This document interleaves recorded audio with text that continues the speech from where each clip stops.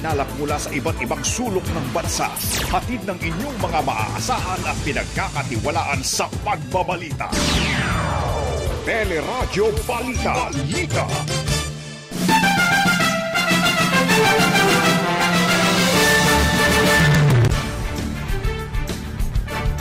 Bilang ng mga walang trabaho sa ating bansa, tumaas petisyon para sa 470 piso na aumento sa minimum wage sa Metro Manila muling inihain ng TUCP.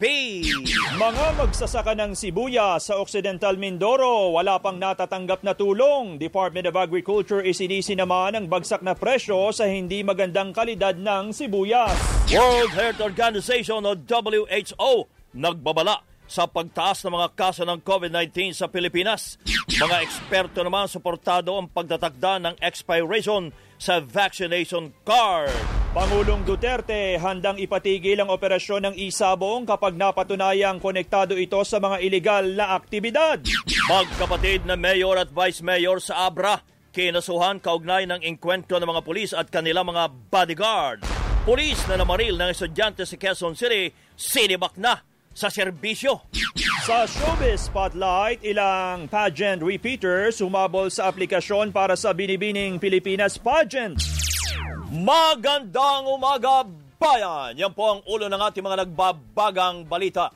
Ngayon pong araw ng Biyernes, Abril 8, 2022. At ngayong umaga, kasama natin ang ating kabalitaan. Ako po si Johnson Manabat. Ako naman po ang inyong kabayan, si Nolly De Castro. Kami po mag-atin sa inyo ng ating mga nagbabagang balita. Tumaas ang bilang po ng mga walang trabaho sa ating bansa. Sa datos ng Philippine Statistics Authority o PSA, umabot sa 3 milyon at 100,000 ang mga walang trabaho na mas mataas sa 2 milyon at 900,000 noong Enero. Karamihan po ng nadagdag na walang trabaho ay galing sa sektor ng agrikultura, retail at food services. Umaas yung number, although yung ating unemployment rate ay pareho lang, no? Ito ay 6.4% pa rin. Tumaas ang number ng mga naghahanap ng trabaho nitong February na unemployed, no? Compared noong January. So, ibig sabihin, ito sila naghanap ng trabaho pero hindi sila nakakuha ng trabaho na gusto nila. Ay naman sa National Statisticians na si Dennis Mapa, bumaba ang mga underemployed o may trabaho pero naghahanap ng ibang pagkakitaan o mababa ang sweldo. Nakatulungan niya ang regularization o pagdaragdag ng mga manggagawa na may permanenteng posisyon na.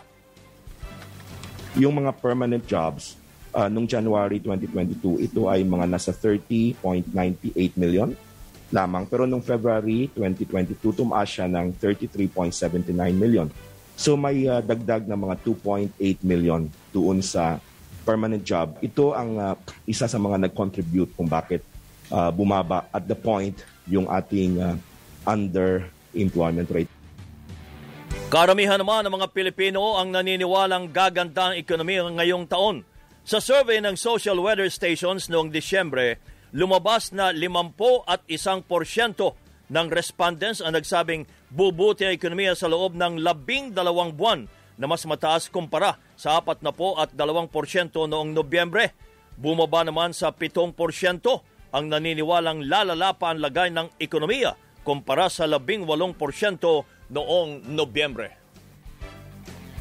Muling inihain ng Trade Union Congress of the Philippines o TUCP ang petisyon para dagdagan ng 470 pesos ang minimum wage sa Metro Manila.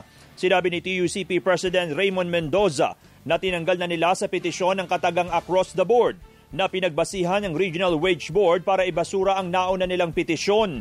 Panahunaan niya para itaas sa mahigit 1,000 piso ang minimum wage sa rehiyon mula sa kasalukuyang 537 pesos.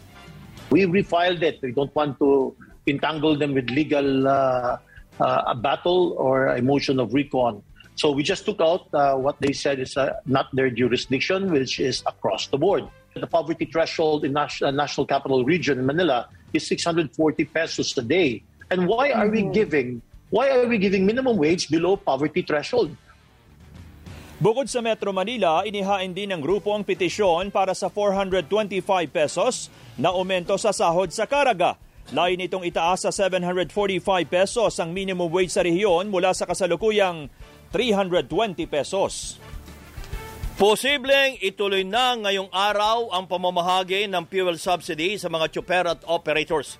Kasunod dito ng pahayag ng LTFRB na kailangan pang isumiti ang ilang dokumento matapos aprobahan ng COMELEC ang inihahing application for exemption ng ahensya hinggil sa disbursement ban ngayong panahon ng kampanya. Sa naging panayam ng teleradyo, sinabi ni COMELEC Commissioner George Garcia na kapag naipalabas ang resolusyon ngayong araw, maaari nang ituloy ang pamamahagi ng ayuda. Kapag po nailabas namin ng resolusyon, subject to the condition, hindi naman po kami maghihintay ng submission nila ng mga documents, pwede na po mag-proceed kaagad ang LTFRB. At ibig sabihin, hindi yung porket, halimbawa, sa next week pa nila maipoprovide yung ibang dokumento, next week pa sila mamamagi, hindi po. Hindi po naman namin nilagyan ng kondisyon na, submit nyo muna yung mga hinihingi namin bago kayo magpatupad. Pwede na po agad silang magpatupad agad-agad. Si COMELEC Commissioner George Garcia. Umabot na sa mahigit 3,680,000 na mga kaso ng COVID-19 sa bansa. Iti matapos madagdag ang 278 bagong kaso habang 169 ang nadagdag sa mga namatay. Nagbabala naman si Octa Research Group Fellow Dr. Guido David sa pagtaas ng mga kaso ng COVID-19 sa bansa dahil sa pag-usbong ng mga bagong variant ng COVID-19. May pattern sa Pilipinas na nagkakaroon ng pagtaas ng mga kaso kada 3 buwan. Kung January tayo nagka-surge last 3 months, so mga April, ngayon na. And may nakita tayong uptick in some regions sa Pilipinas, especially siguro yung mga medyo mababa yung vaccine coverage. That's why important patuloy natin yung vaccine coverage, yung vaccinations, and pagpapa-boosters. Nagbabala rin ng World Health Organization at WHO sa posibleng pagtaas sa mga kaso ng COVID-19 sa Pilipinas sa susunod na 2 buwan dahil sa paggunita ng Ramadan at Semana Santa, bukod pa sa mga campaign rally. Ayon sa WHO, dapat sumunod sa health protocols at magpaturok ng booster shot ang mga balikbayan at mga bisita sa probinsya para maiwasan ang pagkalat ng sakit. Inirekomenda rin ng WHO ang bahay-bahay na pagbabakuna at tutukan ng priority group tulad ng senior citizens at may comorbidities. Suportado ng grupo ng mga eksperto ang panukalang pagtatakda ng expiration sa mga vaccination card. Sinabi ni Vaccine Expert Panel Head Dr. Nina Gloriani na makatutulong ang booster shot para maiwasan naman ang malalang sintomas ng COVID-19. Dapat ang vaccine cards, may validity for movement. So, yung naka 1 year na ago, hindi na pwede yon. Kaya they will need to update. Kung may expiration yung bakuna, may expiration ng ating vaccine cards. So, hindi po pwedeng sobra na siyang luma. Wala pong forever sa bakuna. Sa naging panayam ng teleradyo, nirekomenda naman ni Philippine College of Physicians President Dr. Maricar Limpin na magkaroon din ng hiwalay na vaccination card para sa booster shot. Lain nito magkaroon ng update ang vaccination card at mahikayat ang publiko na magpaturok ng booster. Alam mo, kahit na eleksyon, dapat nga the more na kailangan natin yung booster shots natin. Kasi dami ng mga nag-a-attend ng mga rallies. Makakakita natin na later on ay tumaas ang kaso ng COVID-19. Ang dami pa namang hindi nagsusuot ng tama, yung face mask nila. Samantala, kinumpirma naman ni BARM Health Minister Dr. Zul Karien Abbas ang ikinakasang special vaccination days pagkatapos po ng Ramadan dahil sa mababang bilang ng mga nagpapabakuna sa naturang rehiyon. Yung sa Tawi-Tawi po natin, sila po yung mataas ang vaccination and yet sira po yung mga zero cases, no? So the reason being, kasi yung Tawi-Tawi, they do business with Sabah, Malaysia, for example, and required po yung bakuna sa kanila. They also go to Zamboanga and required din po yung vaccination card. That is the reason why mas mataas po siya kaysa dito po sa mainland. Sa ngayon, mahigit sa 900,000 pa lamang ang bilang ng fully vaccinated sa BARM na malayo sa target na mahigit sa 3 milyon. Wala pang natatanggap na tulong ang mga magsasakang naapektuhan ng pagbagsak ng presyo ng sibuyas sa Occidental Mindoro. Paliwanag ng Department of Agriculture Mimaropa, hindi mabibigyan ng tulong ang mga magsasakang hindi miyembro ng kooperatiba. Hindi naman sila matutulungan kung hindi sila magpamiyembro kasi yung aming binibigay na puhunan para mamili, nasa kooperatiba Pati yung truck na gagamitin pagdating sa palengke, nasa kooperatiba. So dapat member ng kooperatiba yung mga magsasaka? Yeah, dapat miyembro sila. Kung hindi sila magpamiyembro, hindi naman sila matutulungan. Sinisisi rin ng DA Mimaropa na si Director Antonio Herundio ang pagbagsak ng presyo sa sinasabing hindi magandang kalidad ng sibuyas. Poor quality, hindi nila acceptable. Dahil mayroon din yatang sakit yung mga ibang sibuyas sa may mga pumaraw. Iba, kahit ani na nagpapatubig pa. Kaya yung ibang mga bumibili, pag nakita na pinatubigan mga 3 days, o kahit mga 4 days bago anihin, umayaw kasi mabubulok agad yung sibuyas Sa panayam ng teleradyo, iginiit ng magsasakang si Giselle Babela na mahalaga ang pagtatanim sa mga magsasaka kaya imposibleng hindi maganda ang kalidad ng kanilang mga pananim. Parang hindi naman ako believe yan kasi alam naman natin na ang mga Pilipino sobrang maalaga sa pananim, lalo dito sa Mimaropa. Kasi yan lang naman po yung number 1 source of income dito. Pag papapangitin po pa po namin yung pananim namin, anong mangyayari sa amin? Tama. Kami rin ang magdudusa, wala kaming kikitain. Yan po ang magsasaka sa Occidental Mindoro na si Giselle Babela. 15 minuto na lamang bago mag-ikawalo ng umaga. Nagbabaga pa rin ang mga balita sa pagbabalik ng Teleradyo Balita.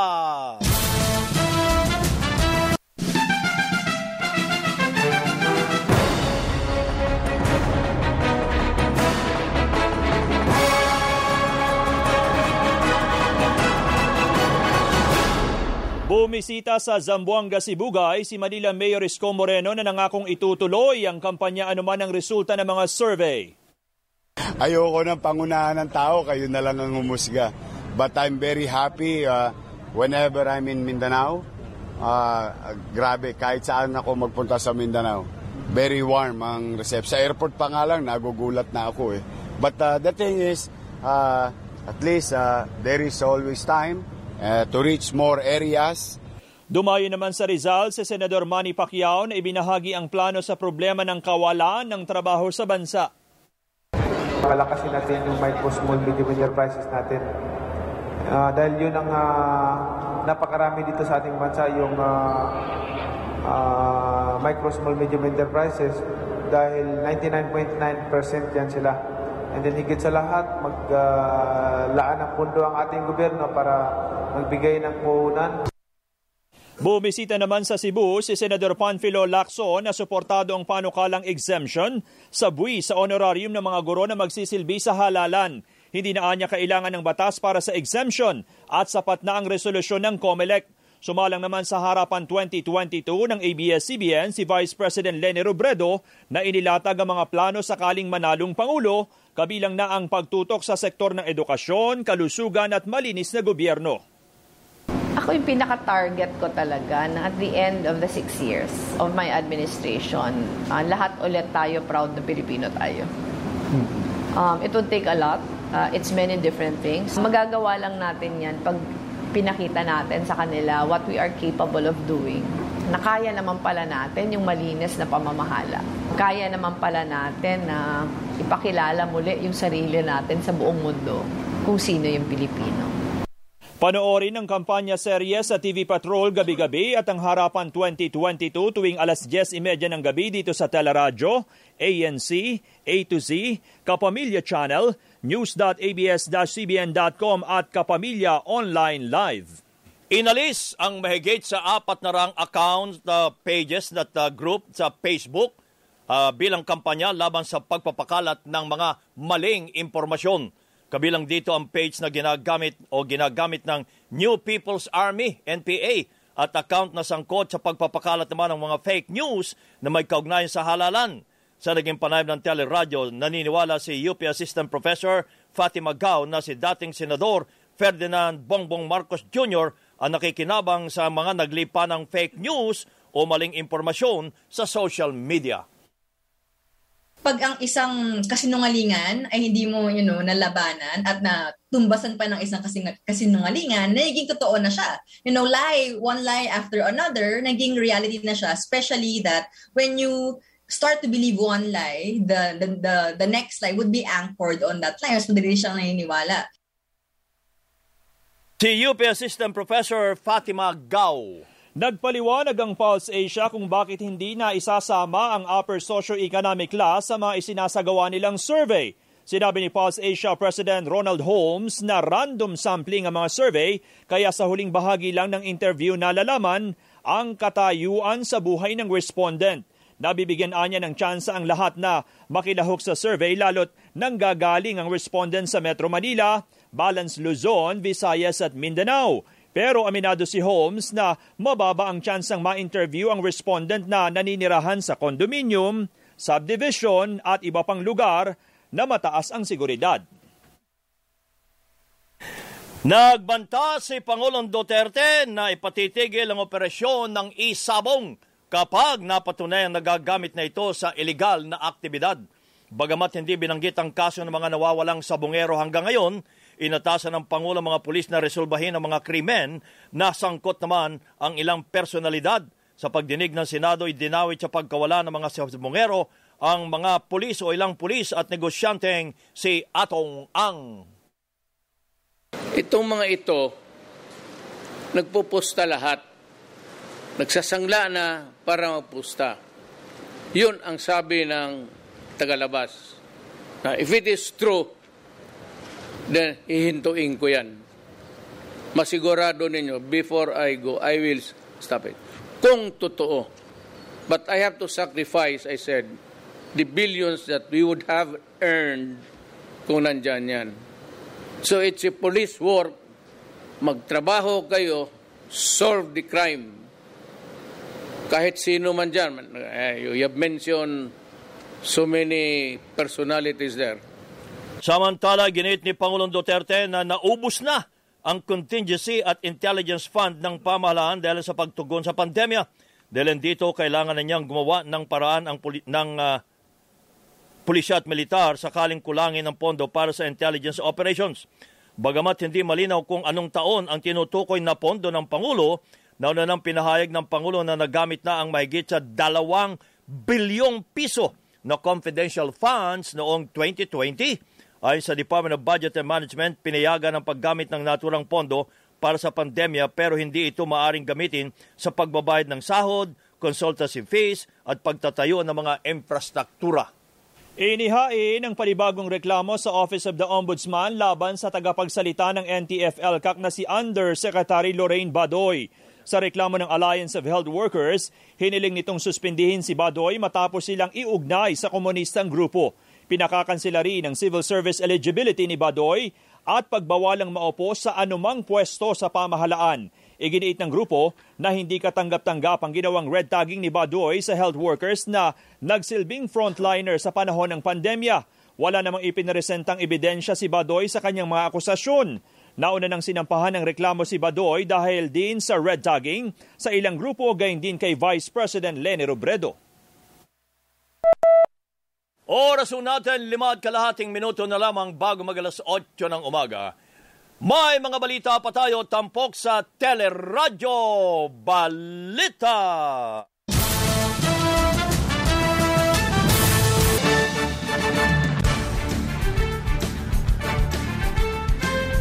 Umabot na sa 430 milyong pisong halaga ng iligal na droga ang nasabat sa Metro Manila noong Marso. Ito ang sinabi ni NCRPO Chief Felipe Natividad na halos 2,000 drug suspect din ang naaresto at mahigit sa 1,000 o sa 1,000 operasyon. Mahigit 700 barangay na umano ang tinuturing na drug cleared mula sa mahigit 1,700 barangay sa rehiyon. Halos 300,000 piso naman ang nasabat sa iligal na sugal noong Marso kung saan mahigit 1,700 suspect ang naaresto. Sinibak sa serbisyo ang pulis na namaril ng estudyante sa Quezon City noong Pebrero. Ito matapos mapatunayan ng People's Law Enforcement Board na guilty sa kasong grave misconduct ang suspect na si Police Corporal Raymark Rigor.